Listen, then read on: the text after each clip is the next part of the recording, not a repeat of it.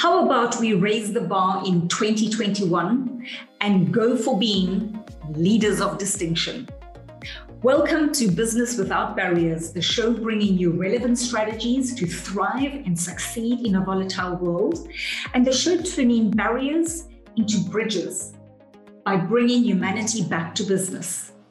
I'm your host, Carmen Wild, and opening up his success vault today is Oni Onyado. Oni is a multiple award-winning global leadership speaker, entrepreneur, business coach, and author. His latest book is The Doorway to Distinction, 200 quotes to inspire you to reach new levels of excellence. He delivers his message on how to become distinguished in your field via workshops, talks, coaching, and training sessions around the world. Oni moved from living the street life to being fondly referred to as Mr. Distinction, and now challenges his community and his generation to maximize their full potential, reach new levels of excellence, and become a people of distinction.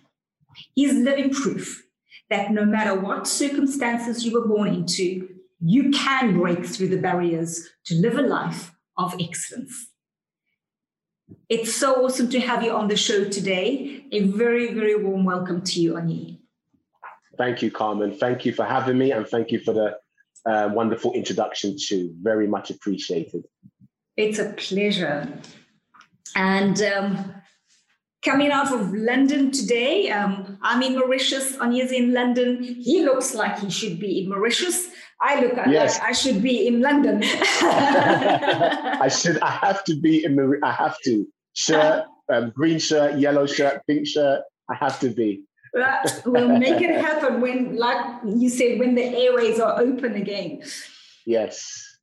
So, talking about creating happy memories, if you were to scan your happiest moments in your life, if you were to just go over those, what stands out for you as the happiest memory? Which one pops to mind, and describe the scene for us? Wow. Well, as you've answered the question, the first thing that came to my mind as you were speaking was when I was a young boy, I'm not sure how old I was sitting in my dad's car in the driving seat, and he was fixing something under the bonnet. And I bibbed the horn, and his head hit the bonnet, and he looked at me. I thought he was going to be angry.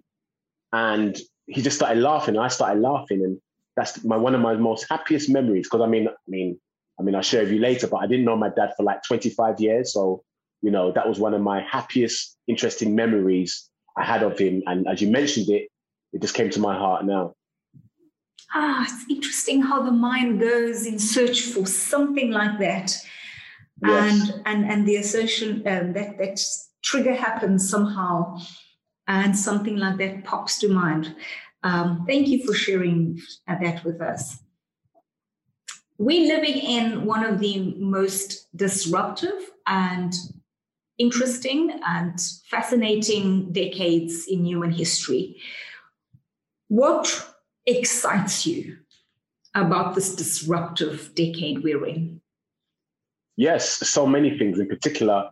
So from 2016, 17, 18, I began writing and speaking about creative distinction.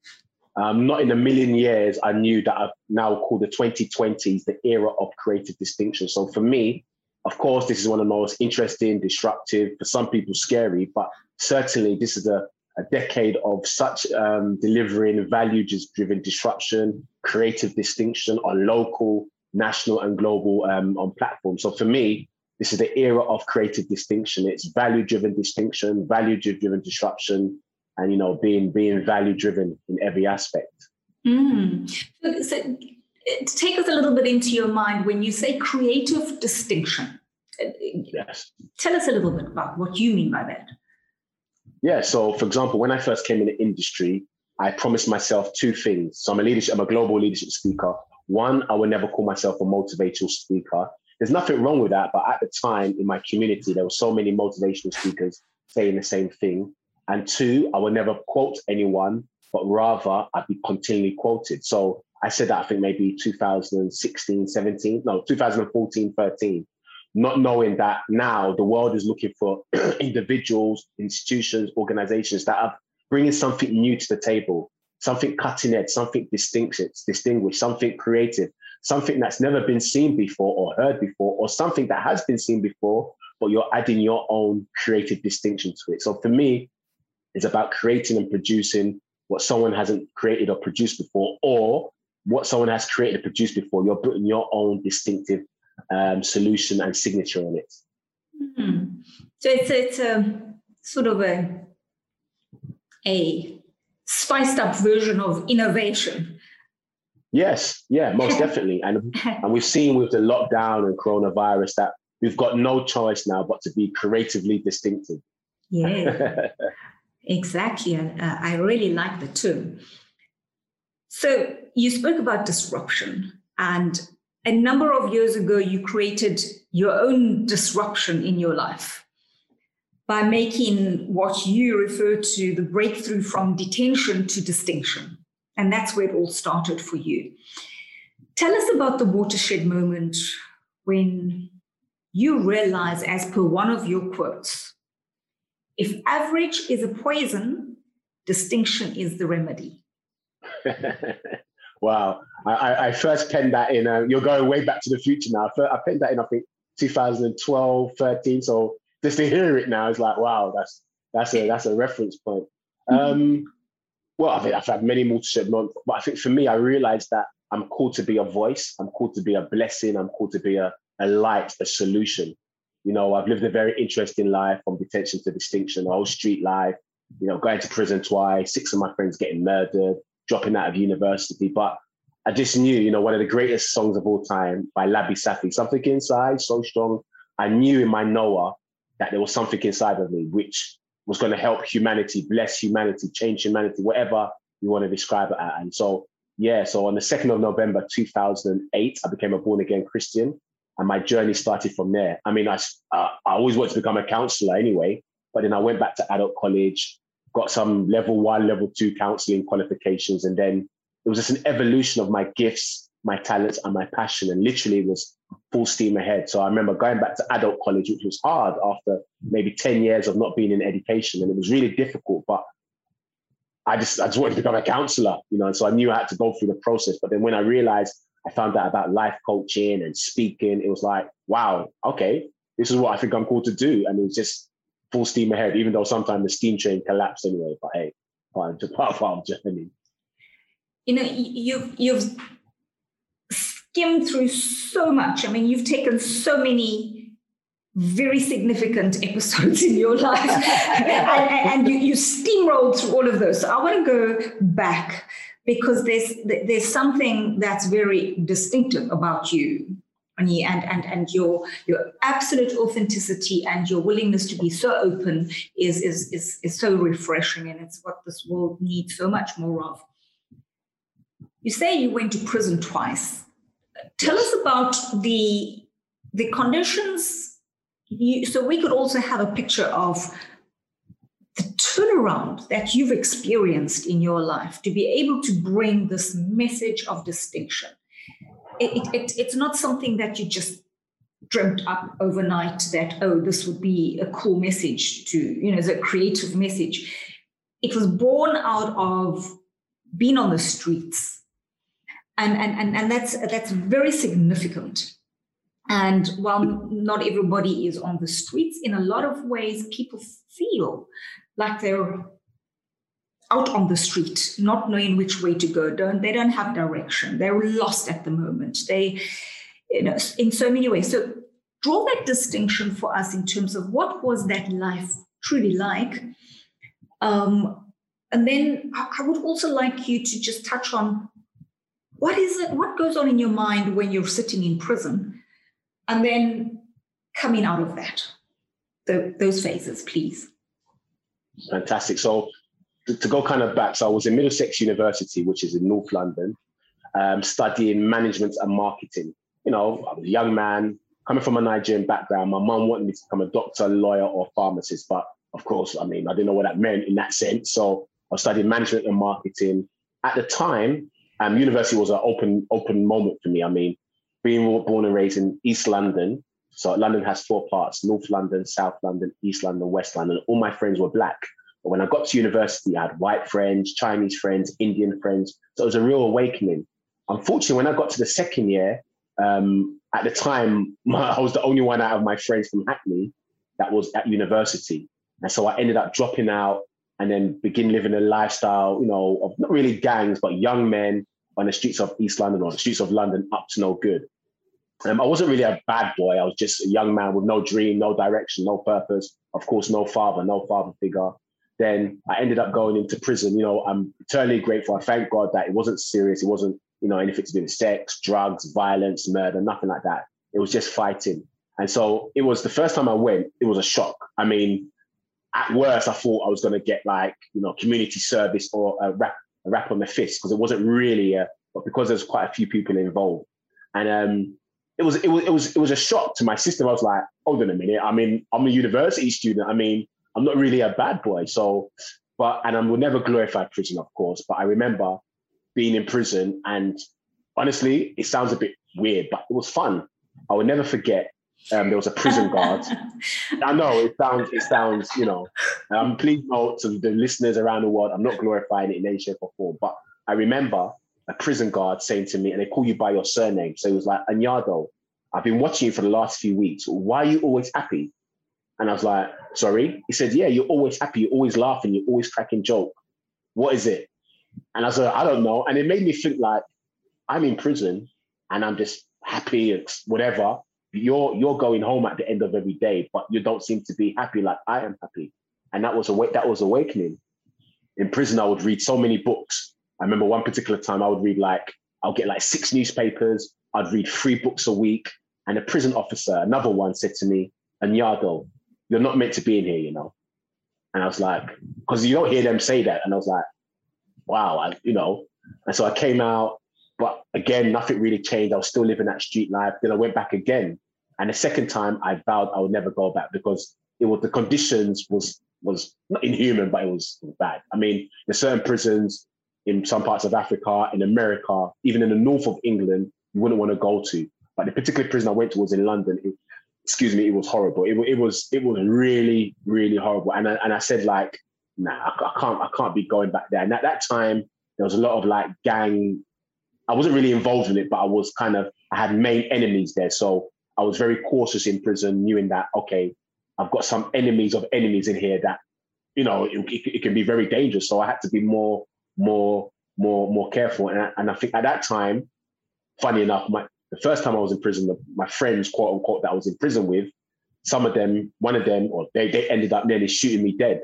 So the second time I was in prison, I was with their people. So it was I was very cautious that this time now I'm surrounded by a real enemy. So I came out again, and again, I didn't have no purpose. All I know, I wanted to become a counselor, but I was fed up of the street life. I was fed up of the shootouts. I was fed up of going to prison. I was fed up of living that life, that empty life that, my own cousins turned on me, my own friends tried to kill me. It was like, oh my gosh, what's going on, man? Is this a movie? Is this Scarface? Is this The Godfather? But I didn't know how to come out. I was just, I wasn't depressed or anything like that, but I was just fed up. I just knew in my heart that I'm better than this. I know. I didn't know what it was, but I just knew that, nah, there's something, as Labi Safi said, there's something inside so strong. So what helped you see or make this shift? Was there something? What happened that shifted you? So, cut a long story short, but that part, I don't want to say too much, but yeah, so my cousins, they they deserted me because I was helping them out for a particular year, living in their house, helping them pay their rent. Next thing they knew, Oni, you didn't do nothing for me, get out of the house. I was like, So I ended up being homeless, living in a hotel for 3 days, not a nice hotel. My skin after 2 days just went, and I said, look, enough is enough, man. I can't be living like some whatever. So I remember it was in Essex, which is outside of London, driving into London, say, okay, let me go to church. And it's quite ironic, even though I was a quote unquote bad boy or street guy, sometimes if I wasn't drunk or hungover or whatever, I would go to church. So that morning I said, look, I don't know where else to turn. I don't know what else to do, but I can't be living like this. No way. So I ended up driving and end up going to a church. I'm just sitting down there, and I remember, I'll never forget, the pastor said, be a warrior, never give up. And I'm sitting down listening, I'm thinking, this man's talking to me here, because all right, you know what I mean? So it was a supernatural. That day, the 2nd of November, I gave my life to Christ, became a born again Christian. And then it was interesting. I found a community. I found a quote unquote family. I mean, I had my mom and my sister, but I wasn't in good relationships with my mom. But then I realized that, wow, I've got a whole new community now. And so it was interesting. Before I knew it, I mean, I was doing like one service, like a 7 o'clock service. Within 3 months, I was doing a 7 o'clock service, 9 o'clock service, 11 o'clock service, 1 o'clock service, evening service. All Sunday, I was there all day because I found my purpose. I found a reason for living. I found love. I found a family, quote unquote. And then from then, of course, I still want to become a counselor. And being in that community with newfound friends, I had to better myself because I can't just be a layabout. I went back to college. Then again, my pastor said something. He said, whatever you do in life, always network. I was like, wow, okay. So I Googled counseling networking events, but life coaching came up instead. So I said, okay, let me go to I went to a 2-day, an opening. So they tell you about life coaching, what it costs, what it is, et cetera, et cetera. But of course, at the end of the 2 days, they sell you the program. The cheapest program, I think, was £4,000. At the time, I didn't have £4 to my name. So I took a step of faith, opened my first business. Within 6 months, my first video actually was on YouTube. I'd done a workshop, Your Time Is Now, under 23 special. And then from then, it was an evolution of my gifts, my talents, my passion. Came up with a brand of distinction. And I think by 2015 odd, it became Cutting Edge Distinction. And then from then, it was literally, I began doing the educational field, schools, colleges, universities, began speaking internationally. And then by 2017, 18, I knew the shift is coming. So I shifted my brand message, my value to become now more global leadership distinction. So now I'm a global leadership speaker, futurist, and corporate trainer.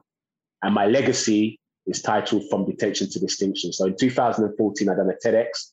And it was interesting, Carmen. I was going to call it From Victim to Visionary, From Lifeless to Life Coach, and From the Doldrums to Distinction. But of course, that's too long.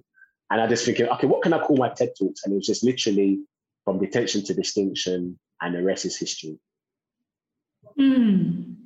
What an incredible story and powerful words, detention to distinction. I mean, you went absolutely with the right messaging there because it's strong, it's honest, it's there's a rawness in it, and that's what we're looking for. We're looking for those stories because life is not all pretty. Life is not for sissies, that's for sure. And when we have these stories, I can just see I can just see how that story became. You named your book "Doorway to Distinction," became the doorway, and incredible that you've had the courage to actually. Because so many people would have actually tried to bury that story, but you've actually created that as a bedrock, and that takes great courage. So what would you say, Onyi, is one of the great lessons that you carry with you in your heart from having made this gigantic leap from street life to where you are now? What's a lesson that comes to mind that's really important for you? Wow. Every general, every commander has to go through war. Every general, every commander has to go through war. Has to. So now a young person might be listening to that. And if someone had said that to you before, I'm just wondering how, yes, and I totally get you, and I hear you, and I've had this kind of conversation with one of my clients actually asked me about her staff member. She said, he's come from privilege, I'm not sure that he can become a good leader because he's not understood struggle. And you're kind of saying the same thing. So what happens with the person who's kind of had a sort of mediocre, maybe it's not cushy or privilege, but it's kind of not been war? Do you think that they can still become a general of distinction? Yes, certainly. So when I'm talking about war, I'm not talking about, World War V or whatever. I'm talking about war against yourself, war against your people, war against society, war against doubt, war against mediocrity. Okay. So a person that's born in quote unquote privilege, they have to realize, and so from one of my insights on cutting edge leadership, I said that distinction in leadership isn't about me, myself, and I. Distinction in leadership is about him, her, and them. Mm. Distinction in leadership isn't about me, myself, and I. Unfortunately, society makes us very self-centered. Gimme, gimme, gimme, my name is Jimmy. If your name is Jimmy, I'm not talking about you. Please, no offense taken or given. So society makes us very self-centered. It's all about me, my house, my car, my marriage, my money, my. But the essence of cutting-edge leadership is to be selfless, serving with your vision, serving with your values, serving with your voice. So, I went from detention to distinction. So obviously, someone can go from privilege to promotion or privilege to positional leadership, but they have to realize it's about being selfless, and it's not about me, myself, and I, but rather it's about him, her, and them. And who is them? Those that are in the shadows, fearful of coming out. Those who are in shadows don't believe in themselves. Those in the shadow are happy in the comfort zone. Those in the shadow are very selfless. Me. Okay. Great distinction there in terms of what the war is that you're talking about, and hell, there is the greatest raging war within us. I think that is the greatest war we fight on this planet, isn't it? Yes. So when you made this transition, you found your community in the church, you started reading and doing these amazing things. What for you was one of the greatest barriers, where as you found your feet and now staying in the game, because you got into the game, you got to stay the game now. What would you say was one of the greatest barriers at that time? Definitely 100%, 1,000,000%, 10 billion% finances, the money side of it. That one is and not so much a lack of money, but having the money to, have that freedom of it, and then not trying to, definitely the financial side of it. But that's made me who I am today. But the financial side of it was difficult. Yeah, it was really difficult. So it's difficult in the sense of, because you become obsessive with trying to attain it or achieve it or earn it, or just because everything becomes a struggle if you don't have it. What was it for you? Yeah, the last part, definitely the struggle of not even having the basic, day-to-day kind of thing. There was a times when, even though I'm in the UK, I'll be looking for a job, whatever. I couldn't afford 20p spaghetti. But I suppose that made me resilient. Carmen, I remember one time I was so hungry, man. I didn't have nothing in my house. So I was looking around, I found like 3p in my house, the English currency. I had 18 pence. I'm not sure what the equivalent is in Mauritius, but 18 pence. I had to go to my building society and ask for 18p.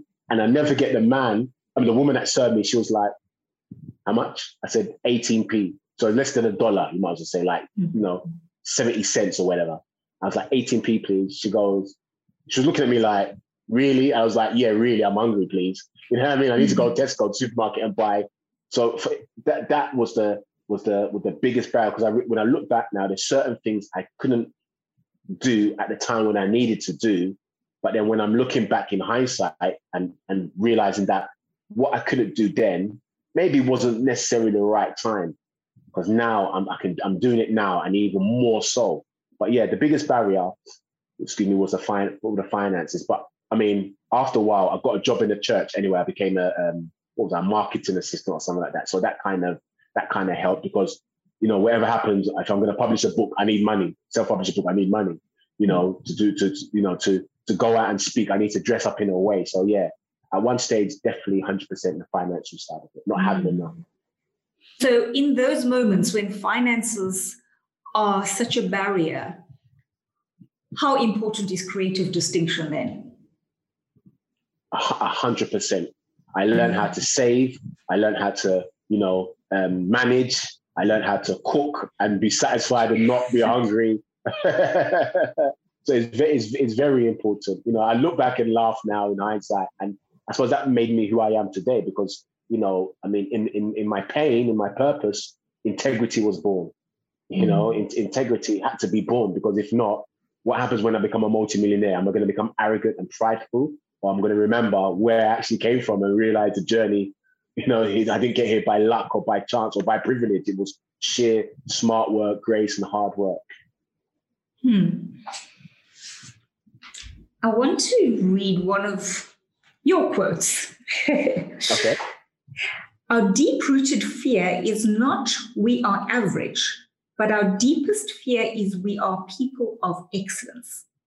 It's our distinction, not mediocrity, that really frightens us. You may ask yourself how I become a person of distinction. The answer lies in the fact that you were not created to blend in, but rather you were created to stand out and be a blessing to your generation. So, what do you think there's merit to us becoming a person of distinction and moving through this kind of transition that you made? What do you think is gripping people in so much fear about moving into that space? Wow. Carmen, even just listening to that quote, and I remember I penned it in 2011/12, it's interesting that it's still relevant in 2021. It's you actually made me think. I was like, did I actually write that? Like, wow, like it's the fear of the unknown. It's the fear of the unknown. It's the fear of the new. It's the fear of the next level. But I've always asked people, how can you be scared of something you haven't seen yet? Or how can you be scared of something that you haven't grabbed yet? And unfortunately, particularly growing up in London, that generation, even I've done quite a lot of work in schools. I noticed that even teachers would, if you're too bright or too confident, they'll try and limit your, and sometimes that's instilled in us. I'm coming from a Nigerian background. My mum and dad, they're the best in the world, but it was like, my mum was like, be a doctor, lawyer, or pharmacist. It was like, and that was a generation of Nigerians or West Africans. And so they will limit your potential, that if you don't become a doctor, lawyer, pharmacist, you can't be successful, even though they're successful doctor, lawyer, and pharmacist. So it's a combination of society, of family upbringing, and the fear of the unknown. The fear of the unknown. But how can you be a fear of unknown when you haven't seen it, you don't even believe it, or you haven't touched it? I mean, you threw yourself totally into that unknown. Yet you had such a driver, you'd seen the other side of it. So you went for gold, away from that pain that you were experiencing. And I think that's coming back to the war that you're speaking about. Is it seems like we've been molded in such a way that we reach levels of pain, which then catapults us to that place of distinction, or at least striving towards it.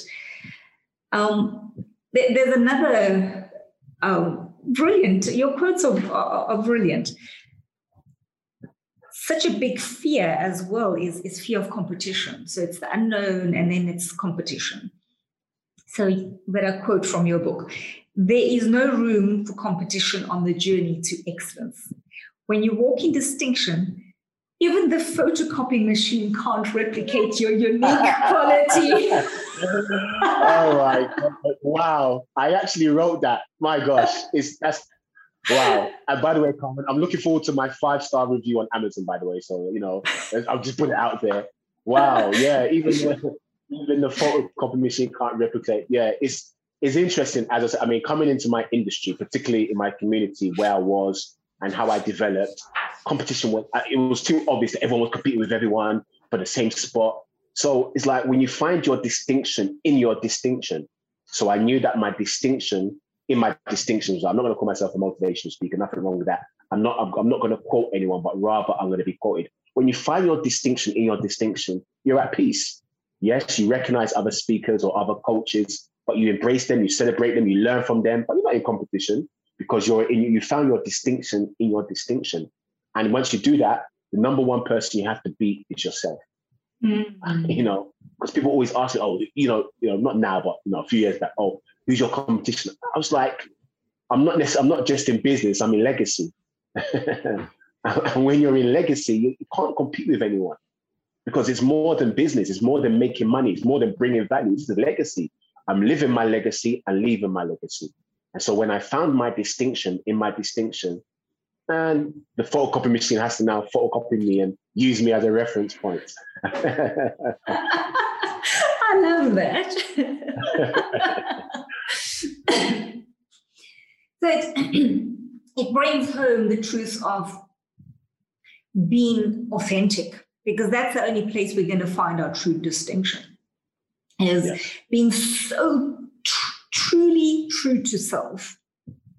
Because if you are, well, who can compete with that? So when I saw that quote, I thought, well, I have to use that one. That's brilliant. The other one as well, which is really stood out for me, was that if average is a poison, distinction is the remedy. Yes, it is. That's really poignant. So help us a little. You've studied this area. If so many people have enormous potential, but they haven't, maybe it's not even about, the fear of the unknown or competition. Maybe they just don't know what the area of distinction is. Is there a few tips that people you can share for people to start narrowing it down, to identify what that specific area is? Yes, definitely, most definitely. So in 2015, I'm sure the listeners are saying, hold on, it keeps going back to the time, because I realized that's when I put the work in for the 2020s and beyond. So 2015, I created a concept, a GTP concept: your gifts, your talents, and your passion. So your gift is something you're naturally good at. I can't draw, but there's some people that can naturally draw and you can make a profession out of it. You could be a town planner, etc., etc. So your gifts, something you can naturally do,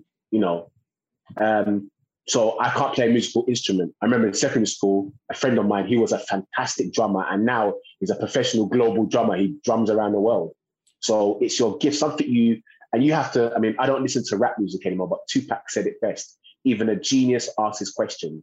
So as an individual, you now have to, after watching this and hearing myself in Carmen, you have to say, okay, what's my gift? What can I naturally do?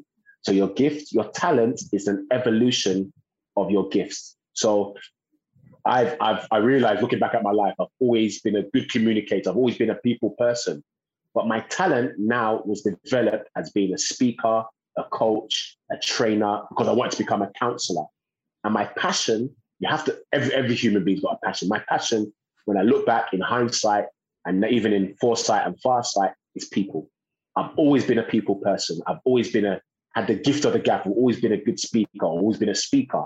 So my gifts, naturally what I can do, which was literally my best subject in school was drama. So I was very outgoing. And so that's my gift. I was always liked writing. I always liked speaking. My talent now is an evolution of my gifts, and combine that with your passion. That's your vision, so to say. Some people are fantastic with numbers. Some people are really good at calculating numbers. So you can be an accountant, you could be a financial advisor, so many things. So your GTP, your gifts, your talents, and your passion. And you have to ask yourself a question: what am I good at? If whoever came and said, hey, you could do 5 jobs in the world, what would the 5 jobs you would do? You list them and you say, okay, how does my gifts, my talents, and my passion now tie into each one? And before you know it, you broke it down into 2 or 3 jobs. And then there you have your focus, your focus, your focus. It's no accident I always wanted to become a counselor. And now I'm still counseling people through my words of distinction and my strategy of cutting edge leadership. So your gifts, your talents, and your passion. Thank you for making it so practical. That's a nice cues for us to start with. You also say that you believe if you build a brand, and knowing you, it would be not any brand, a brand of distinction, the market will come. Yes. So tell us a bit more about that. Fantastic. In 2016, I like to be specific, I knew by revelation that a shift is coming. I knew, of course, I didn't know it was coronavirus, but I just knew, I sensed something was coming. November 2019, I said the global recession is coming. I put it in I'm like 8 WhatsApp groups. I put it in a WhatsApp group. So between 16 and 18, I knew that here in the UK, every time they cut the budget, they always cut money in education. So I do a lot of workshops in schools and all that. So I knew that I had to pivot. So for 3 or 2 years, like 2 or 3 years, I began building a brand for a global market, a global audience. And that global audience obviously would be management, leaders, and organizations. So I built a brand, and the first brand I built was for young people. You know, I'm a speaker, keynote speaker, working with young people. Knowing that a shift is coming, I had to now build on that platform and build my brand again for my future market, which was organizations, managers, and leaders. So when I built a brand and the market will come, now organization, there's leadership problems, there's disruptions. Now organization and management, they're looking for tangible solutions, how we can lead in the next 10, 15, 20 years. So who's going to be one of the people they're going to call? Is myself. Because I knew I had to now build a brand for my future market. I couldn't build a brand for schools and universities because they've got no money and my capacity has already gone past that level. So I now had to build a brand for the future market, which is the now market, which is organizations and managers, knowing that organizations now more than ever before need tangible solutions. So build a brand and the market will come because they're not, what are they coming to? They're coming to my vision, my values, and my voice. So I had to create the 3 V's of organizational branding. So I'm looking from the inside out and from the outside in. So when you build a brand for the market to come, you're building your brand for yourself, but you're also building a brand for your future market, which is the now market. Yes. So it also requires that you are very conscious of what is going on and ear close to the ground, looking for those opportunities that are to come. And you kind of get in ahead of the curve to build that. And then if you do have now you have a brand, it's about, okay, so what's that next wave of problem that you would solve for this particular market that you're in?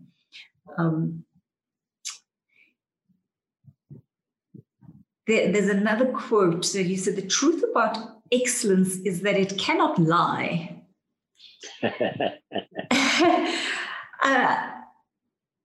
I love that because what we need so much more of on our planet is more standards of truth and excellence. How different would our world be if we just did not tolerate anything but truth and excellence? Yeah. Definitely, Africa would change. Africa would change as a continent and as individual countries. It literally would change. But as you said, there's no excellence and there's no truth in it. And the lack of that is just mediocrity. And we're seeing that. We're seeing that. We're even seeing that with, unfortunately now in the current climate we're in, particularly my government or the UK government, the lack of truth, integrity, and excellence. It's just one message now, one message another. There's no clarity. There's no distinction. It's dangerous. So when I'm talking about excellence, and I love how you mentioned truth, and I love what you actually said, because now you're making me think. It's not just about doing things correctly, make sure there's no spelling mistake. That's important. But as you mentioned, it's also about truth, which is integrity, which is making sure things are done in a correct manner, in a correct order. What do you think we need? I know it's a bit of a philosophical question, but What do you think, as a man who thinks about distinction, we need to get our more people into this bracket of truth and excellence and raising the bar? Yeah, it's every 10 years or every 15 years, there's always some kind of movement. There's always a kind of a push. So I think me, myself, and many others now are joining that new wave of let's do things different. Let's do things with truth, with integrity, with excellence. Let's become more solution-based rather than problem. Let's become more solution-based rather than problems and problems and problems. So I think I took up the baton, so let me run with it. And now I'm passing it to other people. It's just a movement that's surely going to get bigger, that after a while, it becomes a way of life. Yeah, so it's a solution movements. We need more movements that are about solutions and moving and taking up this change maker baton and us influencing each other is what I'm hearing you say. Yes. There's another quote of yours that I love as well. Become so disciplined that even your distractions become focused. Yes. Wow. Yeah. Yeah, that one. Oh my God. We're living in a time, it's the era of creative distinction, but more so than ever before, there's distractions. I mean, a mobile phone is a distraction if we're not careful. So when you become so focused and so disciplined that even the very thing that was meant to distract you now becomes a source of discipline, dedication, and discernment. So yeah, that was one of my ones that every time you read it to me, my core, I just chuckle inside. I'm like, what, did I actually write that? Well, I did write that. So, Does the alliteration just like rolls off you're so used to, you're so schooled in it, or you've schooled yourself in it, that what did you say? Discernment, dedication, and discipline. Yeah, wow. I mean, it just rolls off your tongue. It's incredible. So what do you do to make your distractions be, focused? What do you do to stay focused? Is there something that you have learned to help you with that?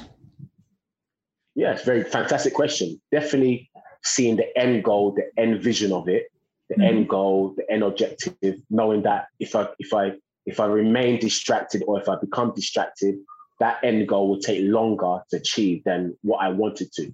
So, of course, we're all humans, we can get distracted, but I always look at the end goal, and where I am is not where I'm meant to be. There's always a next level and the next level, and I can't get there by being so distracted or making distractions a way of life. So yeah, I focus on the end goal, remind myself that where I've come from, that this is not the next level, this is not the level, and it's definitely a next level to come. And I love it because I challenge myself. I know when to rest, but at the same time, I know when to focus. So yeah. So you wrote another book around targets, right? Yes. So my first book, Hitting the Target, a 12-month guide to distinction. And that was 2011, and in 2012, The Doorway to Distinction. So tell us how important, or give us a little bit of your thoughts around having these goals and having those targets, and why it's not just like a list-making exercise, but the importance of those clear targets. Yes, it's so important, particularly nowadays anyway, that you have something that you're aiming for, whether it's a short-term, mid-term, long-term goal. It gives you that excitement, that joy, that discipline, that focus to say, hey, this is my goal for the day, for the week, for the month. And then you take baby steps to achieve it. And it builds your resilience, it builds your character, it builds your discernment, it builds your understanding, and it makes you a more complete leader. So goals are so important, particularly when you write them down. And even if you've got a 5-year goal for say 2021, for 2026, you can go to the future and say, hey, by 2025, if all things are equal, I would have achieved that. So every day you're going step by step. Even if you fall down, or even if you make a mistake, or even if things are not working out, you remember, hey, there's a future goal I need to achieve. Stay focused. Because at the time I knew that I'm going to be speaking around the world. I knew it, but where I was living at my mum's house. I didn't have no money, but that was a future goal. So I had to stay focused every day, do something to achieve, get towards that goal. And now I'm here. So yeah, goals are so important. It gives you that sense of fulfillment as well, where you can pat yourself on the back and say, hey, today I achieved this. Last month I achieved that. Next year I'm looking to achieve this. It gives you that sense of fulfillment. And is there a particular way that you prefer to do this? Do you write it? Do you type it? How often works for you, for instance? Yeah, so that's a very good question. So different strokes for different folks. I write it sometimes, but I've got one of them brains where I know that, for example, today's Tuesday. It's Tuesday. These are the 3 goals I have to achieve, or 4 goals, whatever the goals are, and I just aim for it and I hit it and I hit my target. So I once in a while I do write it, but I'm more for long-term or mid-term goals. But short-term goals, I've got one of them brains where I know the night before, Tuesday, I know I've got to achieve. Let's do it. Okay, so you literally make setting daily goals for yourself. It depends, isn't it? It depends. It depends what the circumstance is, what needs to be done. Sometimes I don't have no goals to achieve, so to say, but sometimes I learn something new, and that's a goal I didn't mean to write, but I've achieved. So yeah. Okay. What have you found? So you're talking about goals, because those are giving you compelling reasons. But if you look to what is that next big thing that you would love to see yourself achieving, and what's, because that's going to give you the compelling reason to take it to that next level of, because even within a distinction, there's a next level. So what does that look like for you? You know, what would you love to see? Yeah, so when, it's happening now slowly but surely, but when people say we're looking for a global leadership speaker, we're looking for a corporate trainer, we're looking for a futurist, Oni Enyado. So you put yourself into the futurist bucket as well? Yes, yeah. And that was by chance, may I say. That was just, because someone had said to me, you've got an eye for the future, haven't you? And I was like, So I've done my investigations and I realized, and then, thankfully there's proof and evidence of my role as a futurist. So it's not like, oh, I reckon, I think, that the evidence and trails there. So yeah. Give us an idea from what your thoughts, what you read. What is it that we should, maybe 2 things. And I know I did ask you this right at the beginning, but if we look to the future and like this, just the next few years, because things are changing so rapidly, what should we prepare ourselves for, do you think? The greatest shift that you see is coming that we should prepare ourselves for? 100%, more than ever before. It's going to be more wealth. I don't want to say millionaires. Millionaires might not mean that much these days and age anyway, but it's going to be more, more multi-millionaires rising up, because they're the ones that's going to bring global solution. And that global solution will be on a national and a local level. So we're going to see more value-driven individuals, organizations rising up. And from them, we're going to see more wealth. I think the middle class is going to disappear in the next 10 years, personally. So we're going to have the wealthy, and unfortunately, we're going to have the poor. But the wealthy, some of them are going to be unrecognizable. Where did you come from? Where was you? Well, I've been doing it for the last 10, 15 years. So definitely we're going to see a shift in the wealth, and the wealth is going to be going to the people that provide, or institutions that provide even more solutions. Certainly we're going to see more tech. I don't use the word giants, but more tech solutions coming out than ever before. So yeah, we've got Facebook, Amazon, Google, but we're going to see more on a local, national, and global level. So 2 shifts: wealth and tech. So what does that mean for the small business, the one-man show, the entrepreneur? How do they gear themselves for this big shift if they're not in tech?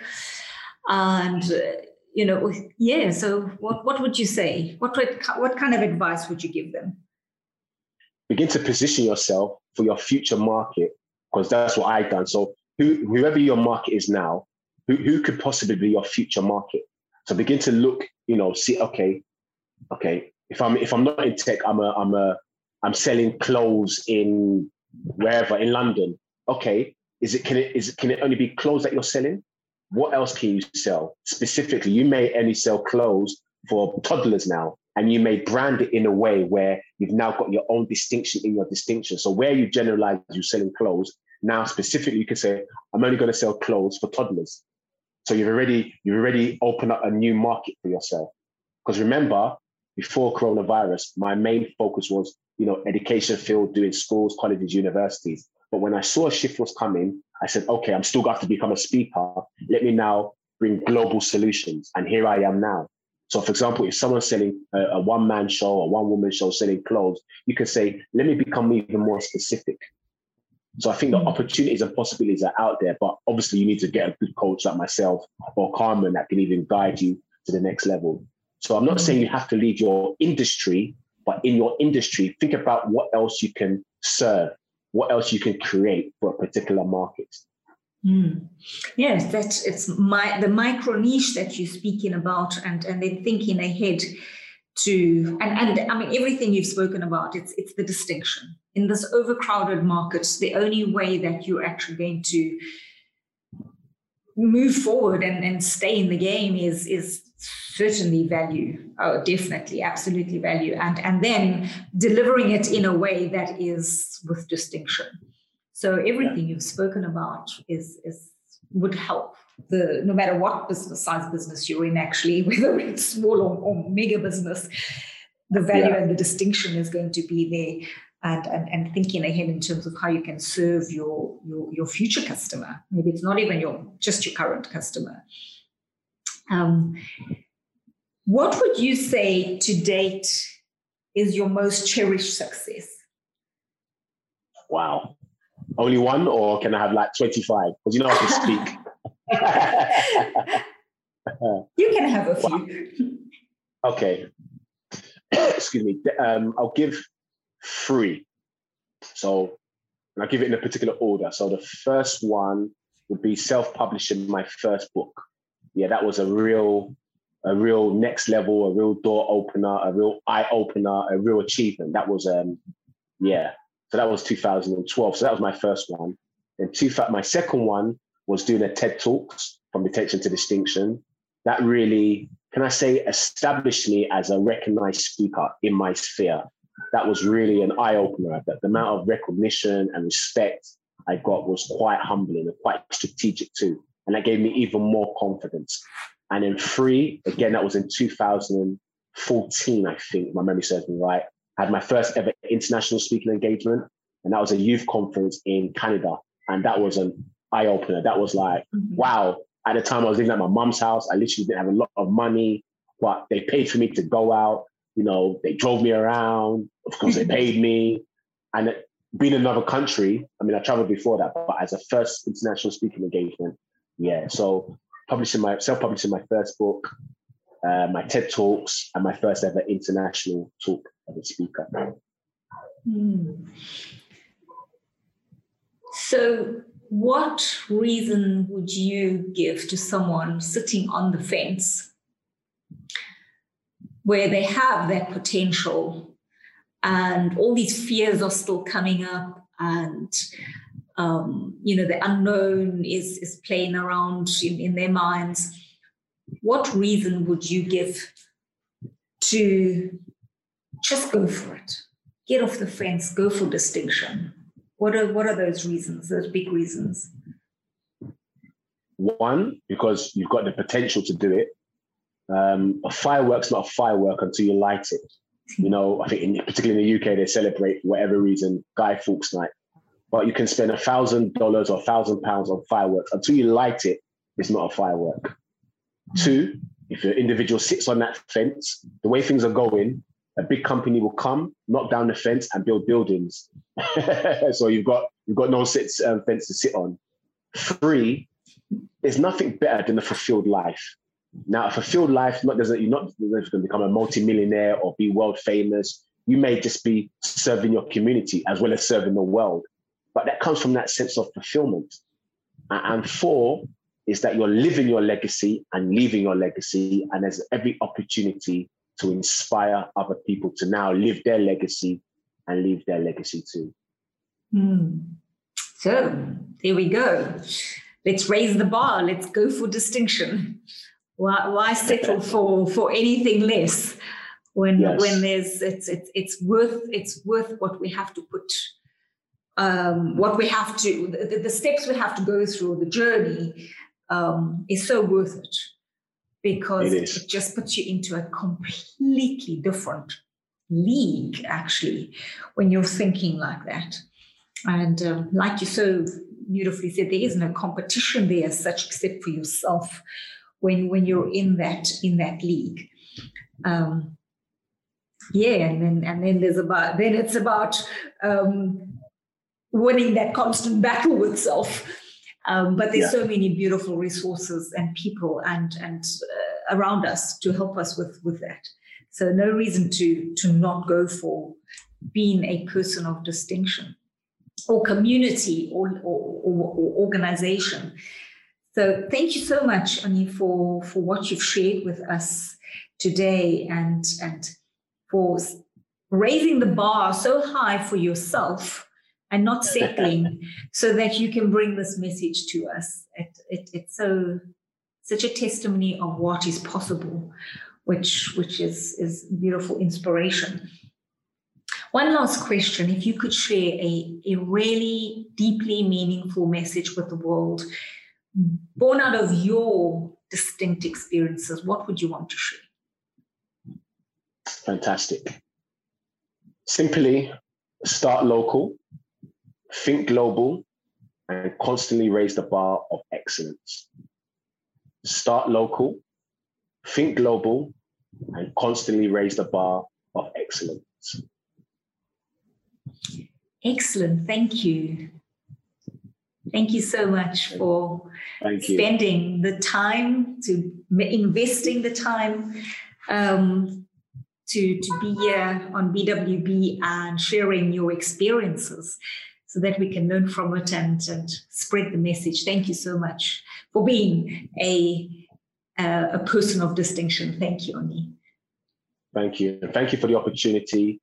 And thank you for being a platform for people like myself to share, to sow, and to serve. So, I mean, I don't take what you're doing for lightly. You're making global, local, national, and global impact. So thank you, Carmen, for being a platform, for being a shoulder that many can stand on to see new opportunities and possibilities. So, I commend and I really salute your distinction and what you're doing around the world. So thank you. It's a pleasure, absolute pleasure, and thank you. And to every single one of you that have shared this time with us, be a warrior, tap into the warrior within and never give up on yourself, because there's gifts and talents waiting just to be explored and unleashed. And no matter what the circumstances, no matter how tough it gets, no matter how many times maybe you've fallen down or failed or been ridiculed or criticized, it doesn't matter. There's a place for you, and it's for you to tap in deeper than you ever have, because the world needs you. The world needs more of us raising the bar to become people of distinction so that we can move our species forward, humanity forward, and save our planet and secure a beautiful future. So thank you for being with us, and until next time, lots of love.